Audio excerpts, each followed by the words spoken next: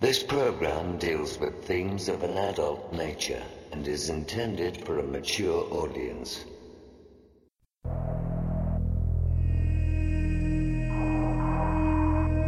The very word secrecy is repugnant in a free and open society. And we are, as a people, inherently and historically opposed to secret societies, to secret oaths, and to secret proceedings.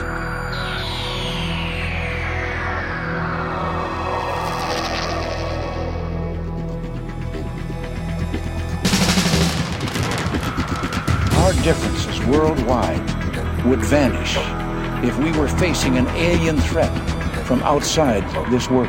We must guard against the military-industrial complex. UFOs, paranormal phenomena, and deep analysis of current world events. From somewhere in the desert, between Area 51 and Roswell, blasting across the planet, the Manticore Network proudly presents Veritas, because the truth will set you free.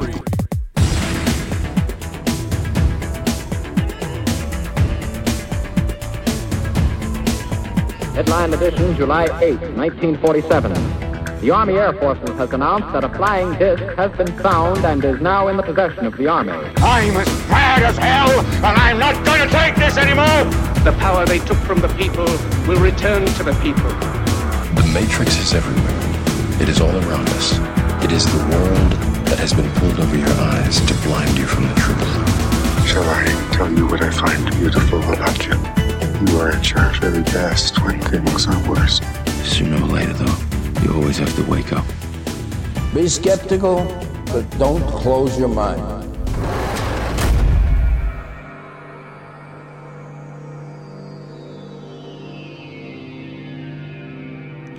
Greetings to everyone around the world, and a warm welcome to Veritas 2013 and Season 5.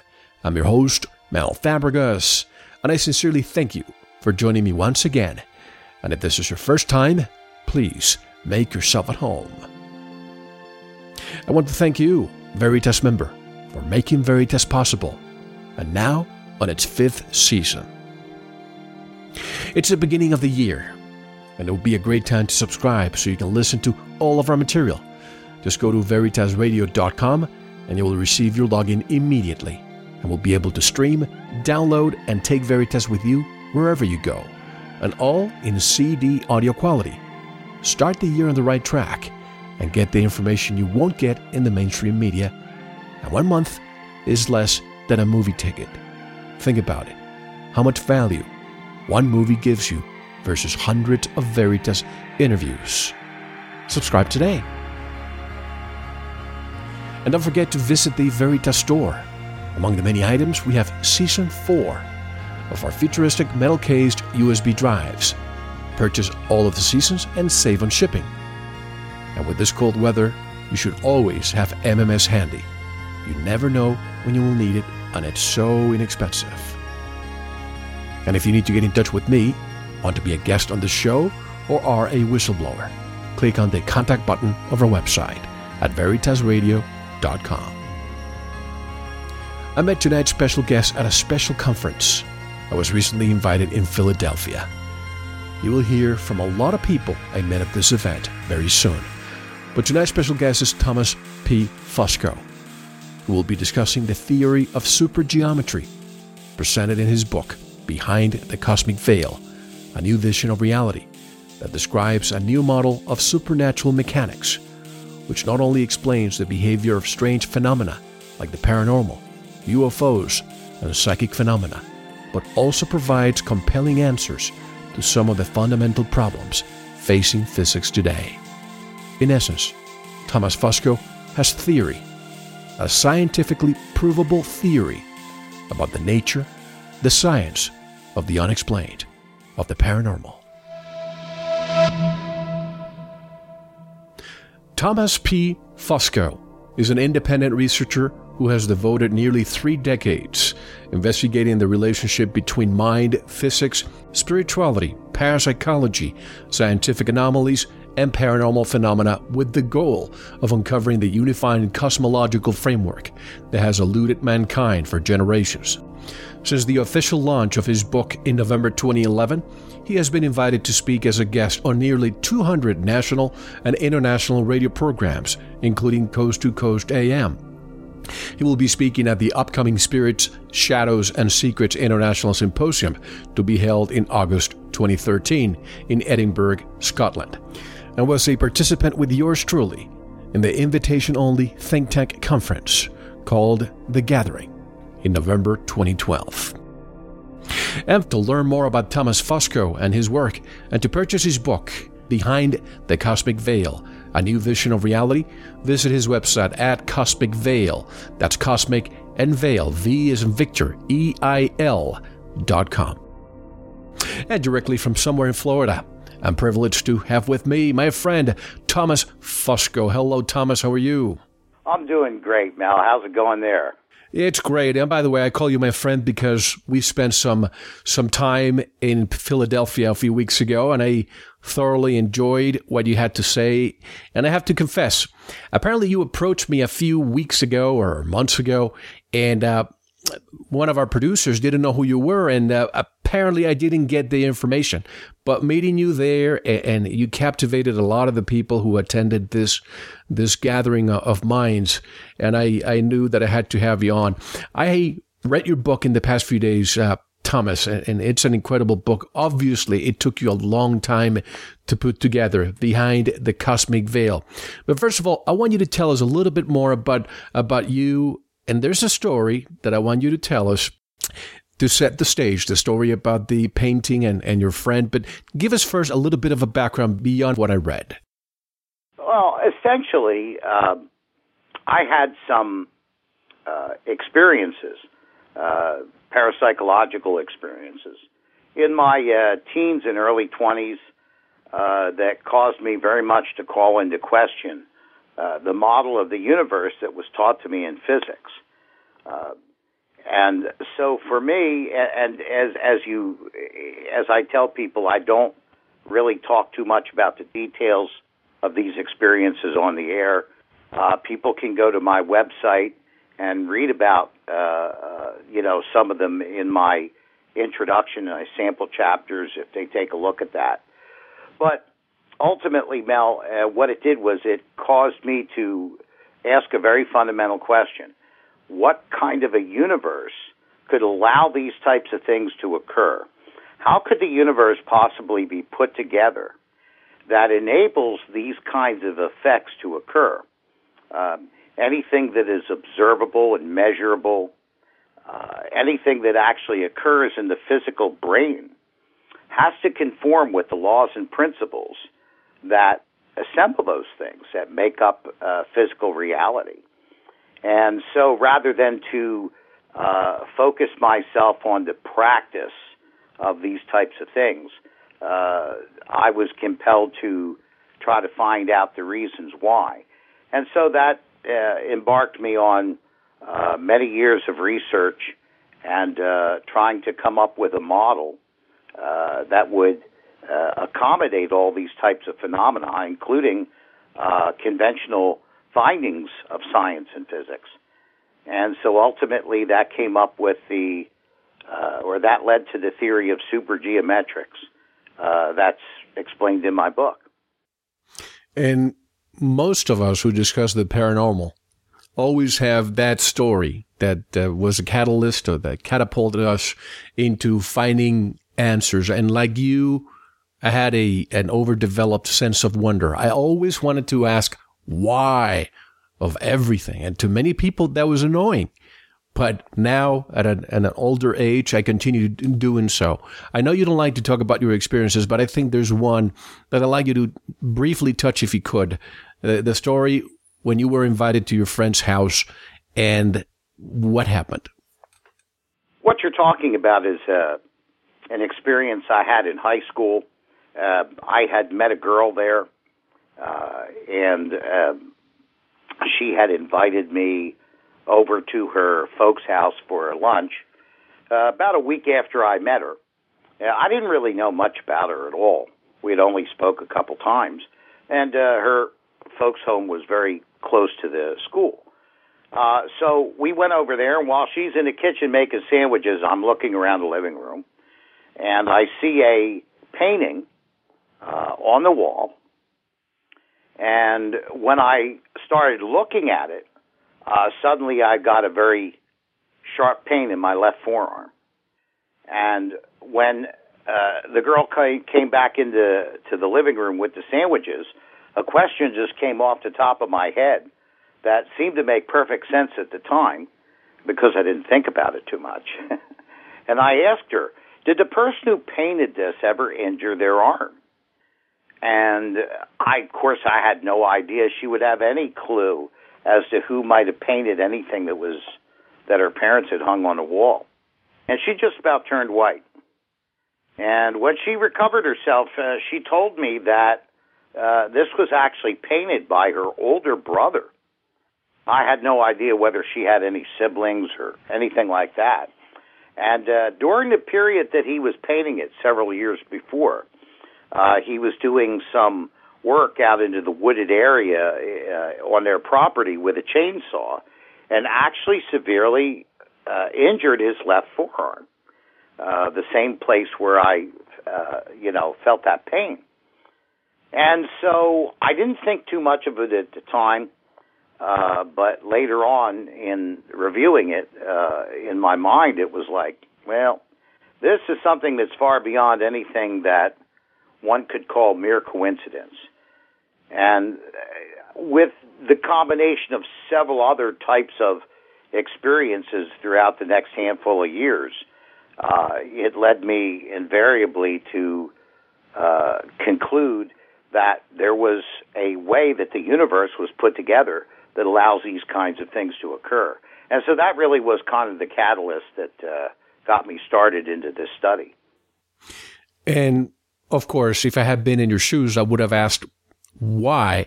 And this brings me to something I've learned lately, even by remote viewing, instructors who say the first reaction, the instinct, the first reaction is the valid one. Because in the conventional mind, you experience something like that and you perhaps think, oh, I just experienced some pain on my left arm. But the first reaction for you to ask the question, who painted this and to connect the dots, you, Thomas, have a theory, a scientifically provable theory about the nature, the science of the unexplained, of the paranormal. In that case, what conclusion did you come up with before you even asked the question to your friend?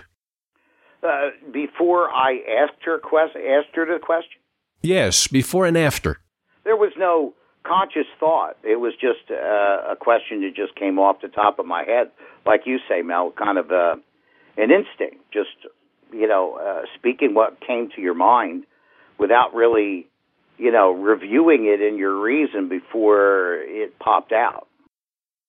Isn't this proof, and I wonder if you could elaborate on this, that sometimes ego takes over? For example, we're embarking into a new business venture, and we analyze every book, but the first instinct says, don't do it. Well, we follow the logic, we follow the science, and we go with that. Is ego fighting the instinct, Thomas?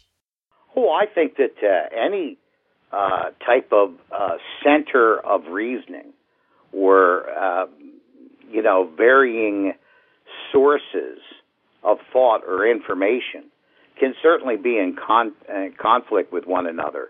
The ego is certainly going to play a role because in most cases when someone's starting a business, they're doing it for personal reasons and personal gain. And yes, absolutely, I think that can certainly cloud one's ability to see things for what they actually are.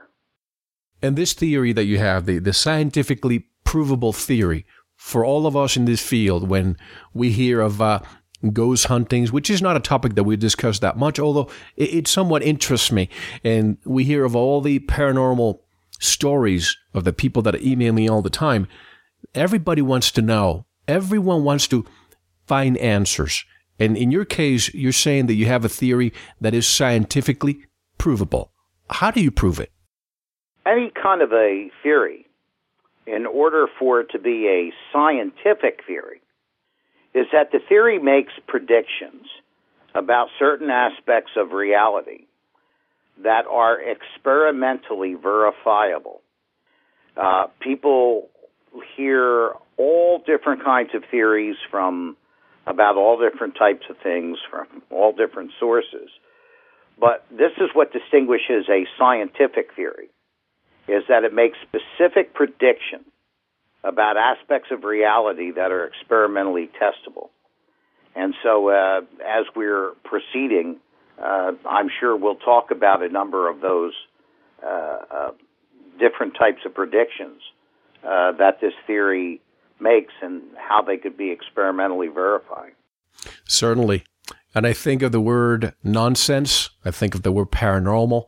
Just because we cannot understand it via scientific method and so on, nonsense is something that we cannot understand. Paranormal, we consider it paranormal because in our realm, we don't consider it normal. But is it normal? And we just don't understand it, Thomas. I think, Mel, that's really what we ultimately have to conclude if we approach the question objectively. I mean, one can debate whether these type of events occur or not, but I think at this point in time, that's more of a denier's position. I think that paranormal phenomena that it actually occurs is pretty safe to accept as a fact. But here's a body of information, what I call a very important body of evidence that doesn't fit within the conventional paradigms. And so this body of evidence is the proof that our paradigms are either incomplete or incorrect. So for me, I didn't feel it was ultimately a question of acquiring more and more evidence. I think that there's sufficient evidence there. It was a question of coming up with a model of reality which accommodated this body of evidence, which allowed this body of evidence not only to exist within its structure, within its pattern, its concept, but that would also accommodate all other types of known observation and avoid the kind of stumbling blocks that other researchers have run into in studying too narrow of a subject and not including it in the greater picture of reality.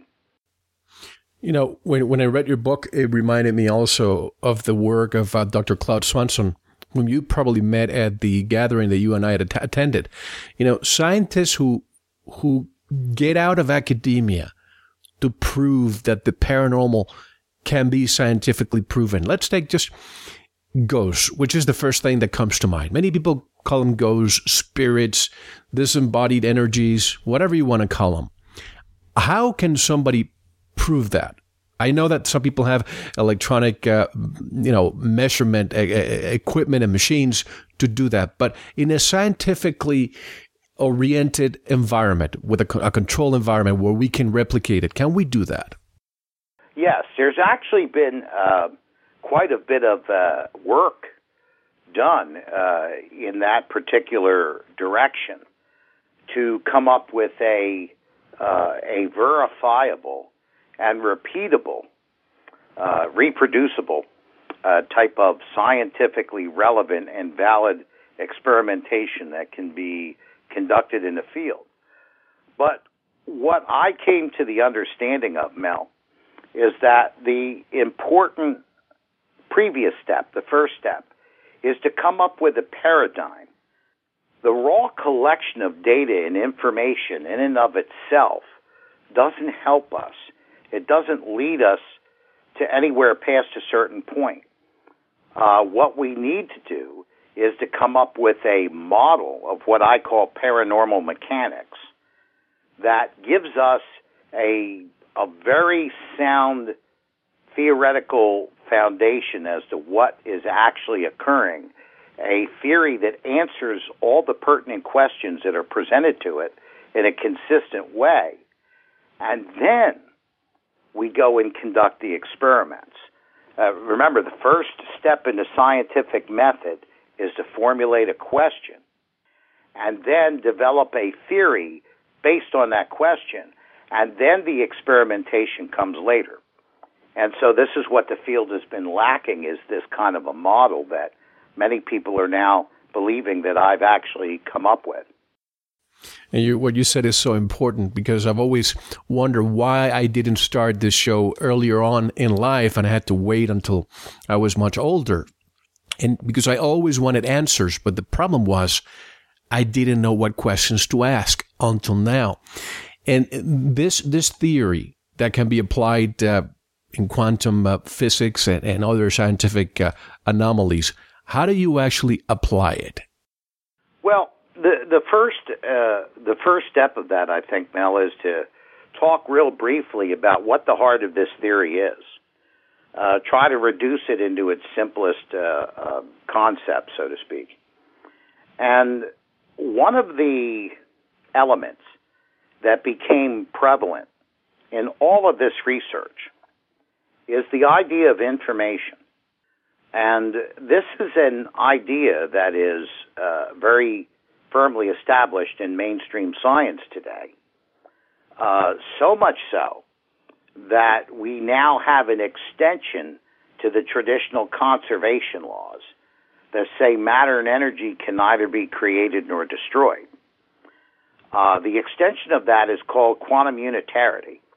And essentially what it says is that the information from which matter and energy is assembled, and its structure and its form, itself can neither be created nor destroyed. Now, what I've done is to recognize that this idea of information, basically forming everything that we see, is the fundamental paradigm of the universe. It's like what I've said, I think we mentioned before in conversation. If you picture the Great Pyramid of Giza, and imagine that being a representation of physical reality, but when we discover it, it's spread out all over the place. All of its stones are disassembled, and it's spread out all over the plains of Giza. Let's assume further that we don't have another pyramid in the world by which we can compare to it and maybe get an idea how it's put together. Every single one of those blocks represents a different aspect of reality. And when we peer as an observer out onto the rest of the reality from any particular stone, we get a unique perspective and a unique picture of a relationship between that stone and all the other stones. We can certainly see patterns, and those patterns are significant. But there's only one stone that's going to give us the most accurate picture. The capstone. Yes, it's the capstone. And the capstone itself actually is shaped like a pyramid. And so once we find that capstone, we not only have a clue to how everything's put together, but we also can see how all the blocks fit in relationship to one another. And for me, that capstone ultimately proved to be the concept of information. So much so, Mel, that I've been able to formulate what I consider my definition of the universe, which is that the universe, physical universe, is an expression of materialized and materializing information. If we take that paradigm and apply it first, primarily, to any of these mysteries that we have been puzzling over for even centuries, then the veil begins to lift and we begin to get a start in understanding exactly what's going on. You know, it's interesting you mentioned this because I'm always thinking of that. Everybody talks about the Big Bang and all those, but I wonder what you just said. You may see all the stones not put together, but you find the capstone, and then you have an idea of the proportions of that pyramid and the size and the height and all that. I also think, and I think I've heard you say this, that, of course, matter is neither created nor destroyed, but I also heard you say that information is neither created nor destroyed. Do you think, and let me just add the Fibonacci sequence for a moment. It's something I've been studying lately, and I'm so impressed with it. Do you think that this information is responsible for the way the universe was created? It would have to be. If we take the notion of the Big Bang, and we take a look at a physicist's description of what that is and what it was, they say that it began as a singularity that was infinitely dense and infinitely small. Now, when a physicist or a scientist or even a mathematician talks about a thing as being infinite, they are automatically carrying with that the implication that it is not physical, because everything in the physical universe is finite. It is dimensional, and dimensions are measurements of difference. But something that is infinite has no distinguishing differences. In fact, when mathematicians are working on physical theories and a formula comes up with a value of infinity, they know already something's wrong. Something's missing or was done incorrectly, because nothing that's physical has a value of infinity. So here we have this infinitely dense and infinitely small singularity that unfolds into finite dimensionalism and finite reality.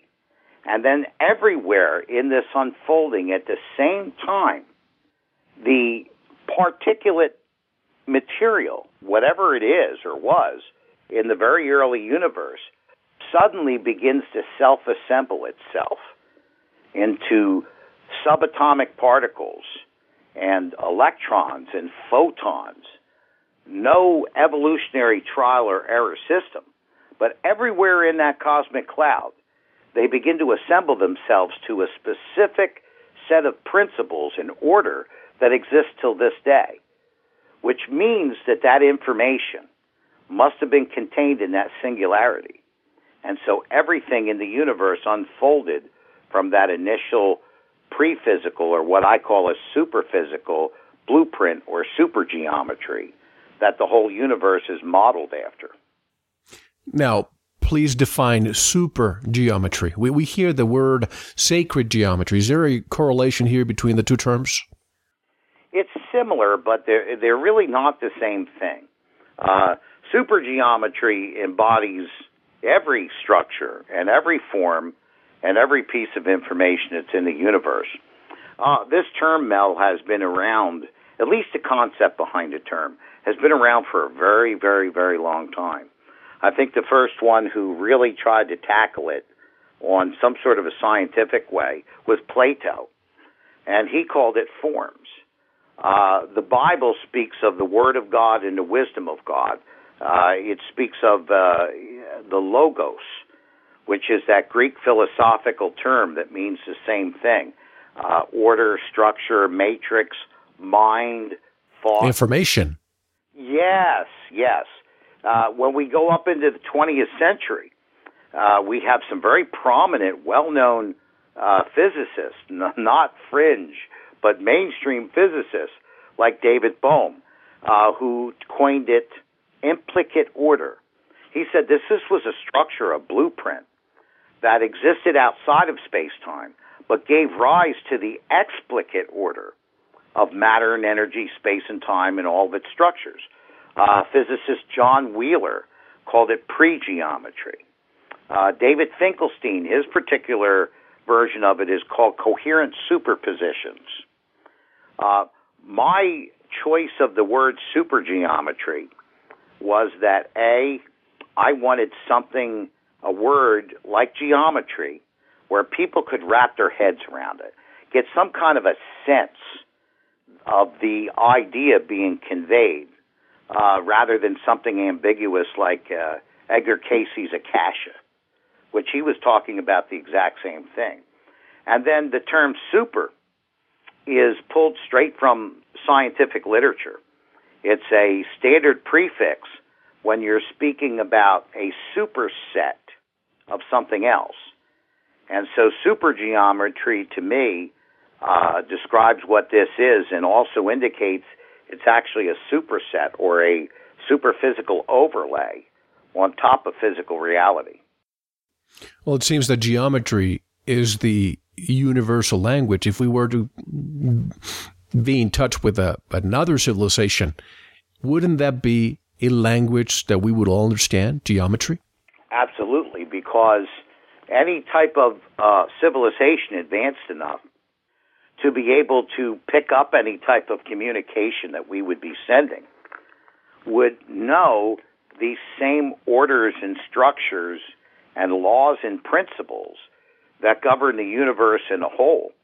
Our universe is so orderly, Mel, that we can take, with particular telescopes, and look to the outer edges that we could see of the universe and take that light and subject it to mass spectral analysis and tell quite a bit about their chemical composition of their stars, how far they are away, how fast that structure may be moving relative to ours.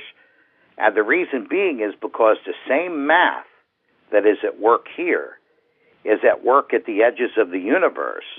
Otherwise, the information that we would receive would be garbage. And so any civilization would be able to understand geometry as a form of, or an aspect of the ordered and structured information from which the entire universe is assembled. I used to have a cousin who passed away, Thomas. He used to work for NASA. He was an aerospace engineer. And as a child, as a teenager, I used to have conversations with him. And I used to ask him, I believe in extraterrestrial life. Just looking up at the stars, there are probably billions of stars and trillions of planets. And he said to me, well, that's a possibility, but the question is, they cannot make it from there to here. In other words, he would tell me, there's no way, using scientific proven methods on Earth, that they could actually deploy themselves from point A to point B using the speed of light, because you would need so much energy. How do you explain all these sightings that for decades people have been able to see? And we're getting to the UFO realm now.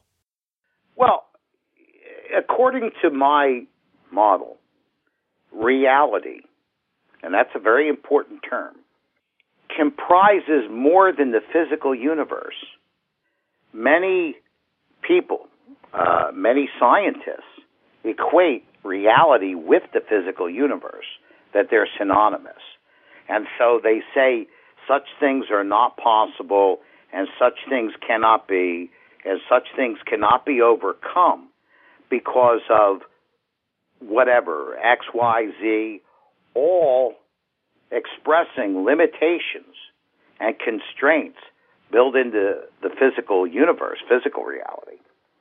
But what my model contends is that there's more to reality than the physical universe, that there is an aspect of reality that is superphysical, that sits above the physical universe. And in that particular realm or domain, because the word dimension is tough to use up there, it's not really a dimension as we normally understand it, that particular realm is not constrained in the same way that the physical is.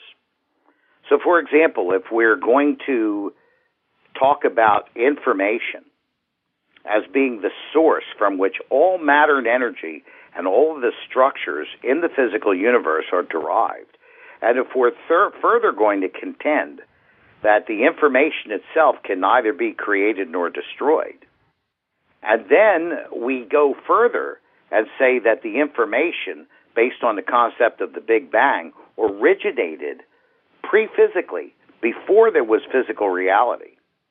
That means that that information can be materialized at another location within space and time and bypassing the physical constraints. If you take the information that materializes the reality present at point A, you could take that same information and materialize that aspect of reality at point B, because the information is not being constrained by any physical limitations in moving from A to B through physical space. Now you see the time and space, bending time and space concept is something that I'm wrestling with, just because my conventional mind says that it's impossible. So I'm just trying to get away from those limitations. But we think of the visual and the audio spectrum. As humans, we can only see to a certain extent. And as humans, we can only hear to a certain extent. But then we have the physical spectrum. Let's take the radio analogy that I use. Just because we have the tuner, say 104.1, doesn't mean that other radio stations don't exist. We just not tuned to them. Is it the same with the physical spectrum? Matter has to vibrate at a certain point in order for us to perceive it, and if it's not, perhaps it's in a different dimension. Help me understand this. Yes, and this is where conventional paradigms fail us. Because even those of us who tend to or want to think in spiritual terms, whatever that word may mean to any individual, for most people that means something other than physical. When we try to digest it and assimilate it and reason with it, we invariably wind up assigning physical qualities and characteristics to it. And this is a part of the fault of, conventional paradigms. So, for example, when we're talking about frequency and amplitude, which is what these wavelengths are, these are all dimensional, Mel. Frequency is a measurement of time. It is a temporal characteristic of a wavelength. Amplitude is its dimensions spatially, height, width, and depth. So in order to have a wavelength, you have to have 4 dimensions: height, width, depth, and time. Because a true wavelength travels tubularly. It's more cylindrical. It's not like a 2-dimensional wave that we see on a flat piece of paper. What I'm saying is that what those wavelengths or those wave functions derive from is not physical. It unfolds into that physical dimensionalism. So rather than to wrestle with the obstacles and the paradoxes that are contained in trying to explain every observable phenomenon in a physical sense, using physical terms, what I'm saying is that certain aspects of reality exist beyond that. And so consequently, we don't have to reason with is something on a different wavelength or frequency.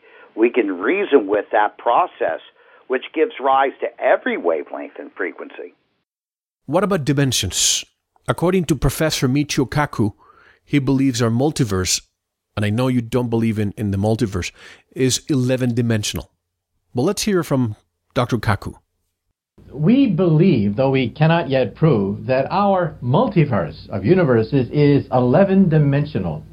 So think of this 11-dimensional arena. And in this arena, there are bubbles that float. And the skin of the bubble represents an entire universe. So we're like flies trapped on flypaper. We're on the skin of a bubble. It's a 3-dimensional bubble. The 3-dimensional bubble is expanding, and that's called the Big Bang Theory. And sometimes these bubbles can bump into each other. Sometimes they can split apart, and that, we think, is the Big Bang. So we even have a theory of the Big Bang itself. What about the dimensions of each bubble? Well, in string theory, which is what I do for a living, that's my day job, in string theory, we can have bubbles of different dimensions. The highest dimension is 11. You cannot go beyond 11 because universes become unstable beyond 11. If I write down the theory of a 13, 15-dimensional universe, it's unstable, and it collapses down to an 11-dimensional universe. But within 11 dimensions, you can have bubbles that are 3-dimensional, 4-dimensional, 5-dimensional. These are membranes. So for short, we call them branes. So these branes can exist in different dimensions. And let's say P represents the dimension of each bubble. So we call them P-branes. So a P-brane is a universe in different dimensions, floating in a much larger arena. Also remember that each bubble vibrates, and each bubble vibrating creates music. The music of these membranes is the subatomic particles. Each subatomic particle represents a note on a vibrating string or vibrating membranes. So, believe it or not, we now have a candidate for the mind of God that Albert Einstein wrote about for the last 30 years of his life. The mind of God in this picture would be cosmic music resonating throughout 11-dimensional hyperspace. What's your take on this? What we're talking about are mathematical constructs. And what is being given a value mathematically, and this is important for people to understand. So when they hear these different theories, they understand what the underlying concepts are. In order to assign a mathematical value to these other coordinates, which is a better way of putting it, they're given the generic term of a dimension. But we cannot demonstrate anything other than the 4 dimensions that make up and comprise our physical realm. So one of the problems with all of these additional quote-unquote dimensions in these various theories is trying to explain how these dimensions fold up into themselves so that they are undetectable within the physical realm of height, width, depth, and time. You cannot, and this is very important, the terms that are being used are very important. You cannot materialize, physicalize any dimension other than the 4 that comprise what is material and physical. So these extra dimensions are theoretical, and the problems that they all confront is explaining how these extra dimensions can exist within the 4 dimensions of space-time and be undetectable and unexpressible, and yet they still exist. It's a mathematical speculation, if you will. And this brings me to the concept of dark matter. Why do we call it dark matter? Is it because we simply can't see it? How is science explaining dark matter? Mel, that's a very good question, and it addresses the heart of philosophy, physics philosophy. And this is very important for people to understand when they hear all these terms being thrown around, these different kinds of theories. As we mentioned, the predominant philosophy in physics today is that the universe comprises reality. There is nothing in reality that is outside of the physical universe. So here we've come to a point in our sciences where we can observe more physical effects than we can detect physical causes for. There's more observations physically in our universe than there is physical material to explain them. We have literally run out of material, causal material, to explain all the effects that we see. Now, if you're working in a paradigm that everything must be physical, and you can't detect any physical cause, you have to make one up. And so here we see in the universe these effects of gravity and what they call gravitational lensing, where these fields actually bend space and warp the light that is traveling through them. When we add all this up, Mel, we come up with about 90% more gravitational effect than there is mass in the universe to explain it. So rather than to come up with a superphysical or an extraphysical explanation, which would be the violation of the primary philosophy of physics today, we have to make up the material. We have to imagine that this material exists, even though we have absolutely no evidence that it does. And so this is where the term dark matter comes from. Since everything is material, the cause must be material, and if we can't find it, we simply make it up. We can't see it, we can't measure it, Doesn't matter. It must be there because our view of reality eliminates anything that could possibly be outside of the physical. Well, take gravity. I'm glad we're talking about gravity, which is a concept that still puzzles me because science has not discovered a graviton or a gravity wave. Can you explain gravity with your theory? Absolutely. And by the way, Mel, what a lot of people are not aware of, you bring up a good point with this idea of this graviton, is that most of these theories that involve extra dimensions, the number one ones that everyone's heard of is string theory. There's various flavors, string theory, superstring theory. They all depend on the existence of a graviton. If a graviton actually doesn't exist, all of those theories just vaporize. They just dissolve.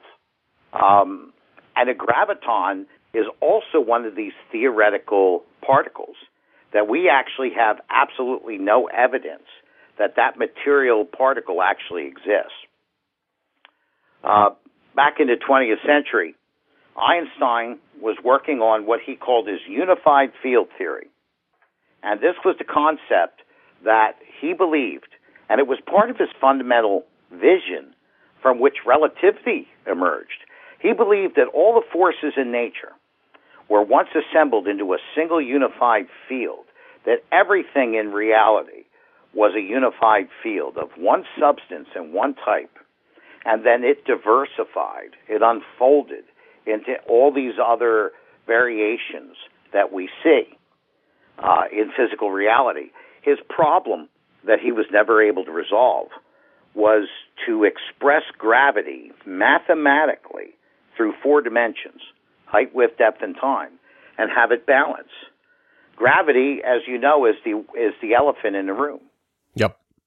Every time we try to approach gravity with a conventional paradigm that was established in the 19th century by Maxwell and Faraday, that they considered gravity to be a conventional force, much like electromagnetism. Every time we approach it that way, we fail. Einstein, when he tried to approach it that way, he failed. When we try to reconcile relativity with quantum physics, we fail, and we fail on gravity. The standard model of the universe, capital S, capital M, which physicists use to describe all the particles and their interactions, doesn't have an expression for gravity. There's no place for it. It's not even indicated that such a thing exists. So there was a mathematician and a scientist named Theodore Kaluza, and he was a contemporary of Einstein. He was working alongside of Einstein, helping him with his mathematics on this unified field theory. One day he came up with a concept. He said, what if we try to add a 5th coordinate? It is not a dimension. It's not something that exists within the 4 coordinates of space and time, but it's a mathematical abstract. Let's put in that 5th coordinate. We don't really know what it is. And he worked it in the equations, and he did all the work with that, and at the very end, he subtracted it out so that all he would have left was physical reality, time and space. And he was the only human being, by using that technique, that ever balanced Einstein's field equations. He came later in his life to come to an understanding that gravity was non-local, that the cause of gravity, which was the bending of space, the source of that actually existed outside of space-time. And the bends of space would come down into our physical reality almost like looking up at a rubber membrane, a stretched rubber membrane, with different size and weight balls sitting on the top surface. We can't see those, but underneath we can see all the little depressions, all the pockets that are hanging down into space-time. And that was his model of gravity. If we take that literally, what we're talking about then is something that is not a force. It is not caused by a particle or a wave. There's no gravitational boson that conveys this force. but it is a characteristic of the assembly process of the universe itself. So if I was going to give a very primitive model of my model of reality or gravity, I would talk about making a meatball, Mel.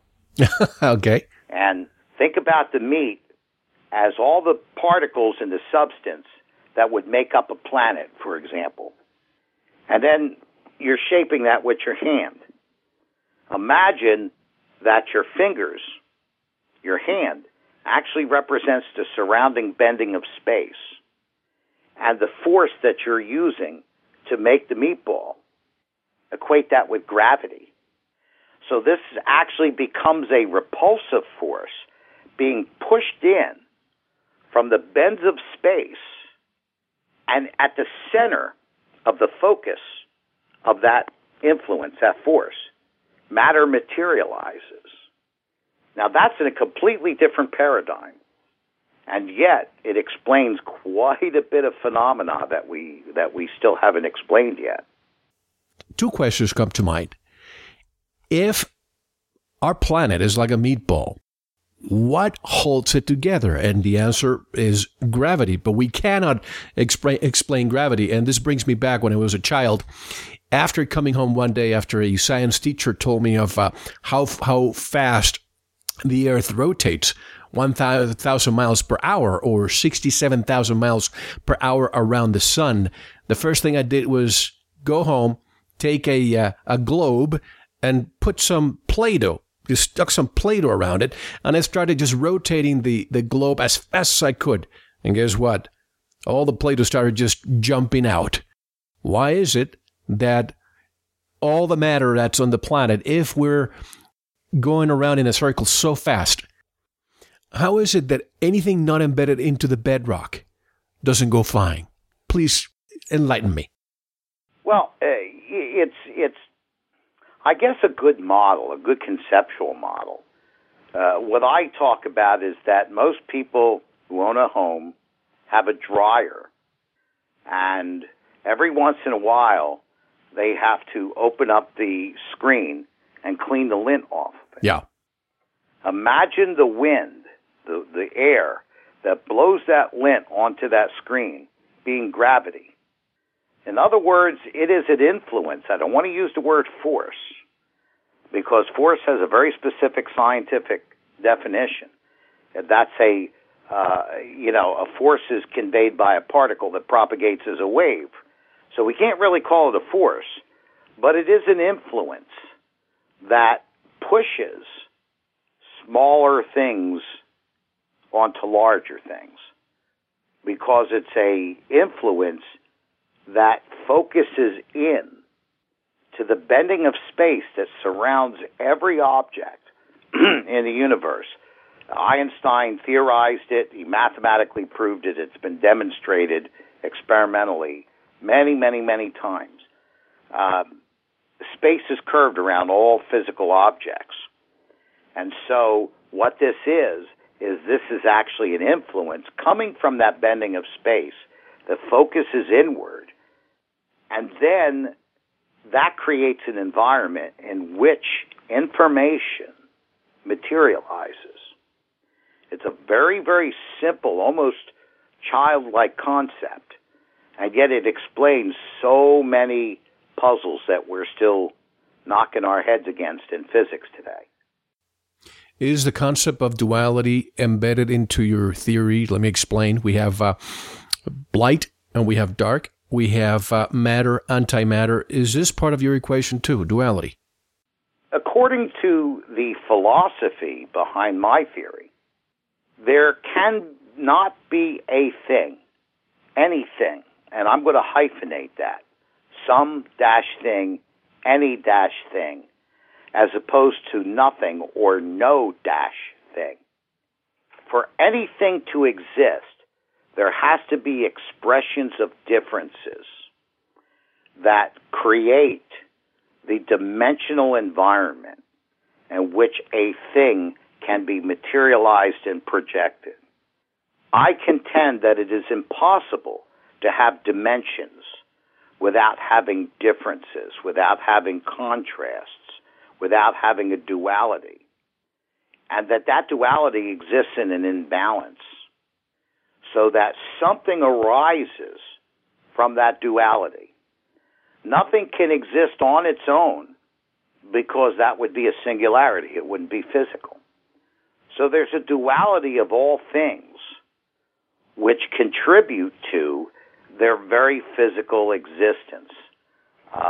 It can be expressed in a lot of different ways. I don't know whether I would talk about light or darkness, because I think that's a bit more on the metaphysical side.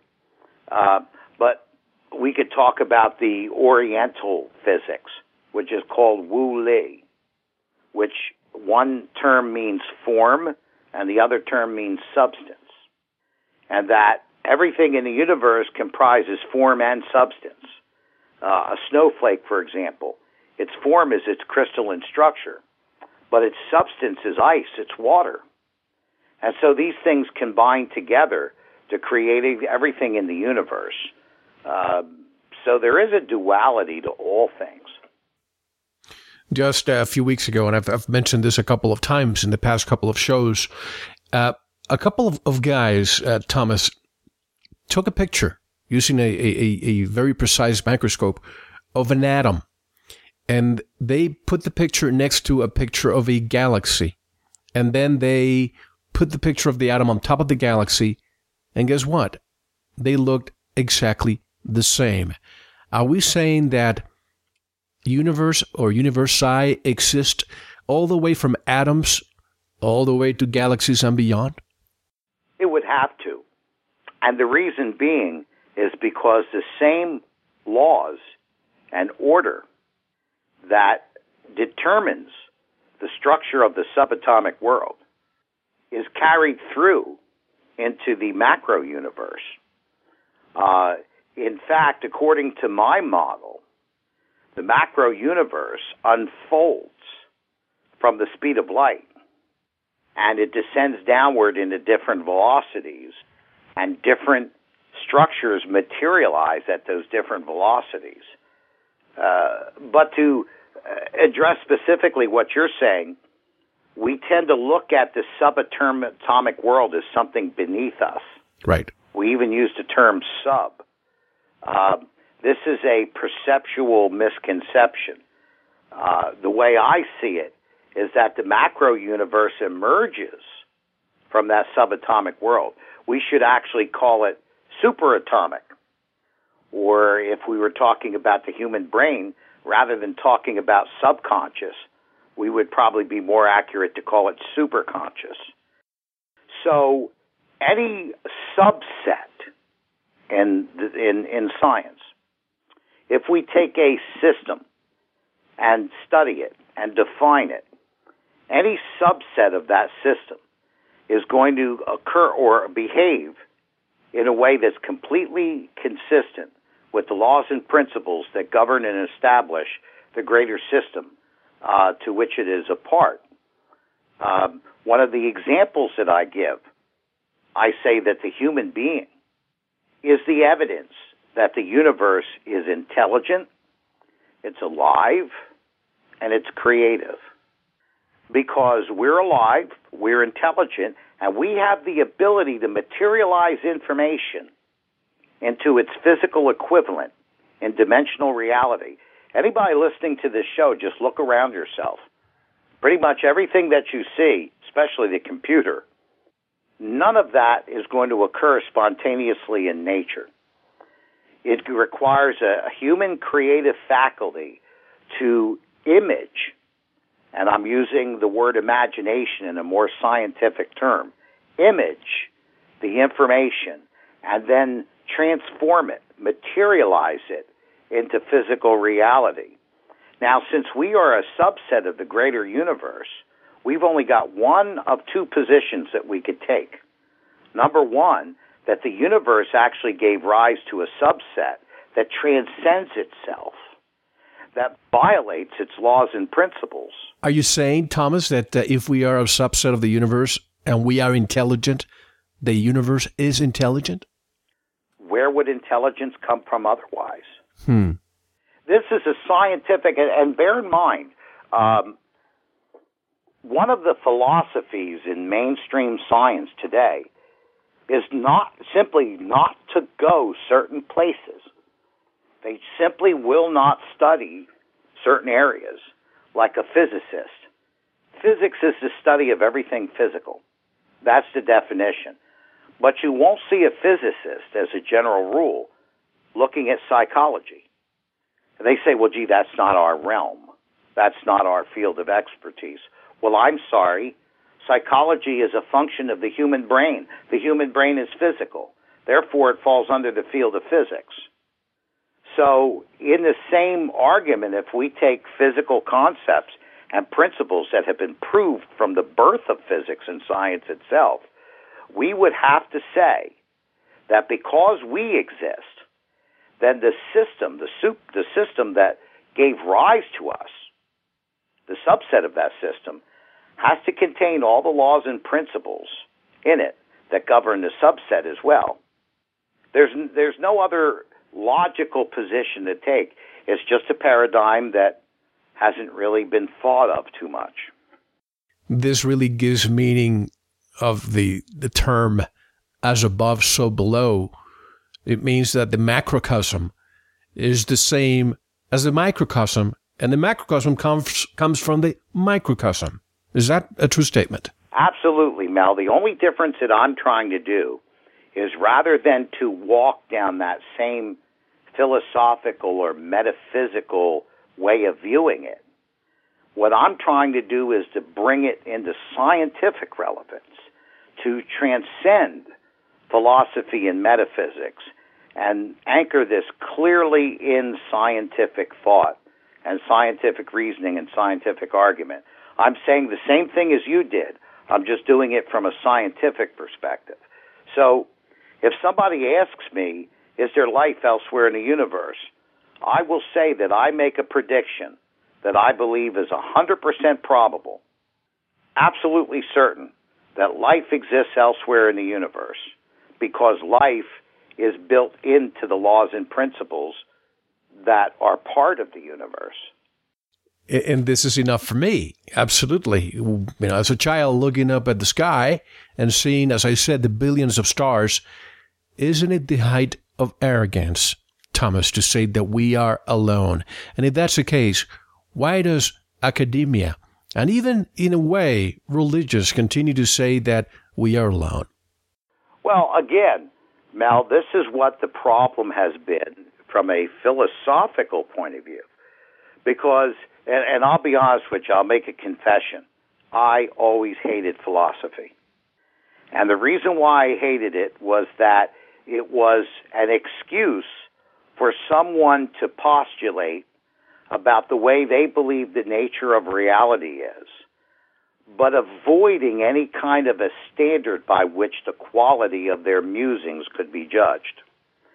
So you have your philosophy, I have my philosophy, everybody can have their own opinion, but when you start anchoring it to solid, proven arguments based on scientific principle, that shifts it into a whole new area. And so in that, I want to stay with that scientific type of an approach and kind of shy away from the traditional philosophical ways of looking at things. Fair enough. And we have to take our one and only break, Thomas. But when we come back, folks, we have so much more to discuss. I want to ask Thomas, for example, if we are going to start talking about some of the paranormal experiences some of the people talk about. For example, take crop circles, take ghosts, take apparitions. There's a common denominator that I see all the time, and I've had this conversation with Linda Moulton Howe when she used to go out there, and usually her cameras would fail, all her batteries would deplete in a matter of seconds, and even with UFO sightings where people driving a car all of a sudden lose power. That electromagnetic or static field seems to be a common denominator when this occurs. And I want you to explain your version of this when we come back. But tell us once again, Thomas, how to get in touch with your work and also how to purchase your book. Everything about my book and related articles, a sample chapter that you can read, and even a contact email. And, of course, where to buy the book can all be found at www.cosmicveil, spelled V-E-I-L, cosmicveil.com. And I thoroughly enjoyed the book, and it's obvious, Thomas, that you spent years putting it together, and I'm going to need a few more reads before I can get it all. That's how deep it is. But all of this and much more when we return. This is Mel Fabregas. You're listening to Veritas, and I'm here with Thomas Fusco. Don't go anywhere. Thank you very much for listening to the first segment of this interview. We will continue with segment 2 with our special guest in the Veritas members section. Just go to our website, veritasradio.com, and click on the subscribe link to listen to the rest. We'll take a short intermission, listen to some music, and we'll be right back with segment 2 in the members section. Enjoy.